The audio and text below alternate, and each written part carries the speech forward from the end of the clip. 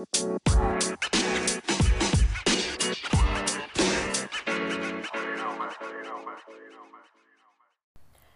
hello, hello, hello, hello, and welcome to Conversations with Wall Girl. I am your host, Lorraine Williams with WallGirlInc.com, your redefining beauty consultant. And this week, I kind of want to share with you guys a conversation I had with a student at work. As most of you know, I work on an HBCU campus, and these young ladies that I talk to always come with some interesting conversation. But this conversation this day kind of gave me pause. And so I'm going to take you back a couple of days ago. The young lady came to my office and she was wearing a lace front wig. And the majority of the young ladies on campus wear some type of wig, weave, of some sort, right? And so it's almost like the uniform on campus. And so she came into my office and she had on this lace front wig, and I could tell that she wanted me to tell her or let her know that I liked it on her. And I told her she looked cute. She's a really cute girl. She's cute as a button. She has a beautiful smile, these really beautiful cheekbones.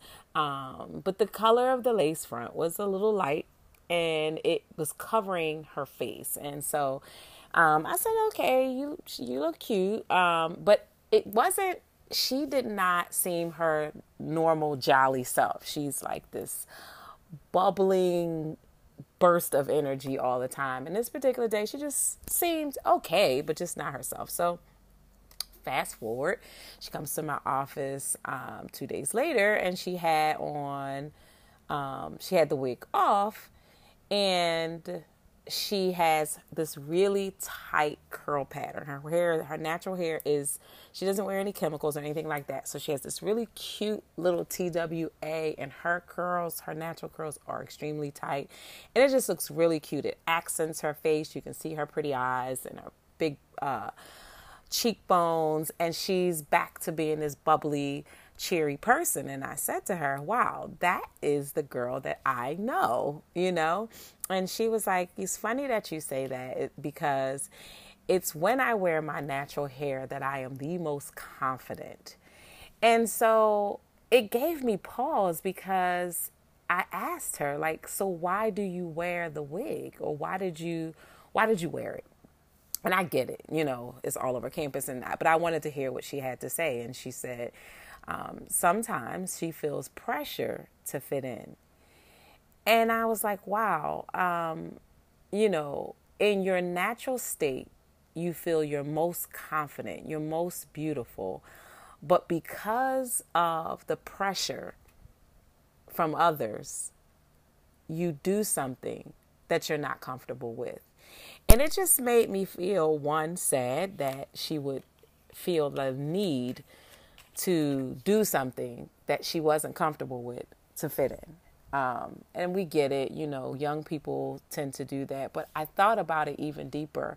Some of us as adults do it as well. We will, stay in a toxic relationship because our friends are in this relationship and we feel pressure to start a family or be married when everyone around us is, or we feel pressure to accumulate things. So we'll stay in a toxic position or job just so that we can attempt to afford things, to pretend to be something that we're not, that we do things that we aren't necessarily comfortable with just so that we can be a part of, or so that people can assume we are something that we are not.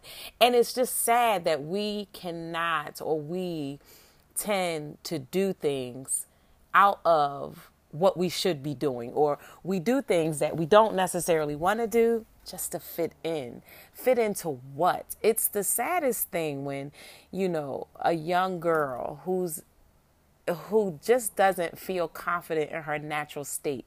I have people come up to me often and say things like, you're so brave, you're so courageous to walk around, with no hair. And I'm like, first of all, I get what you're trying to say, but this is my natural state.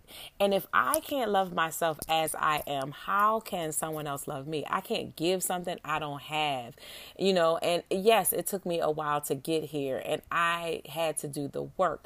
But I guess my hesitation is, we have to do the work. My hesitation or my irritation is that someone would feel uncomfortable in their natural state. This is my most natural state.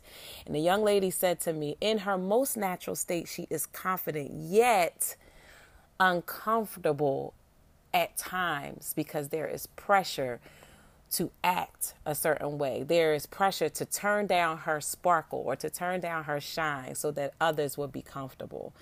And I just want to kind of encourage you guys today to not turn down your sparkle, to not turn down your shine, to be who you are. And this is definitely not a, anti-wig or anti-whatever speech or talk. It really isn't.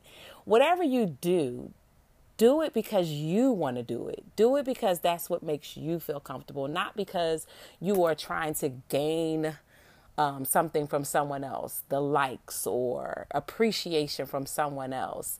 Don't put yourself in, don't compromise who you are to make somebody else happy. And it's well past due for people to just begin to, here we go again with the self-love.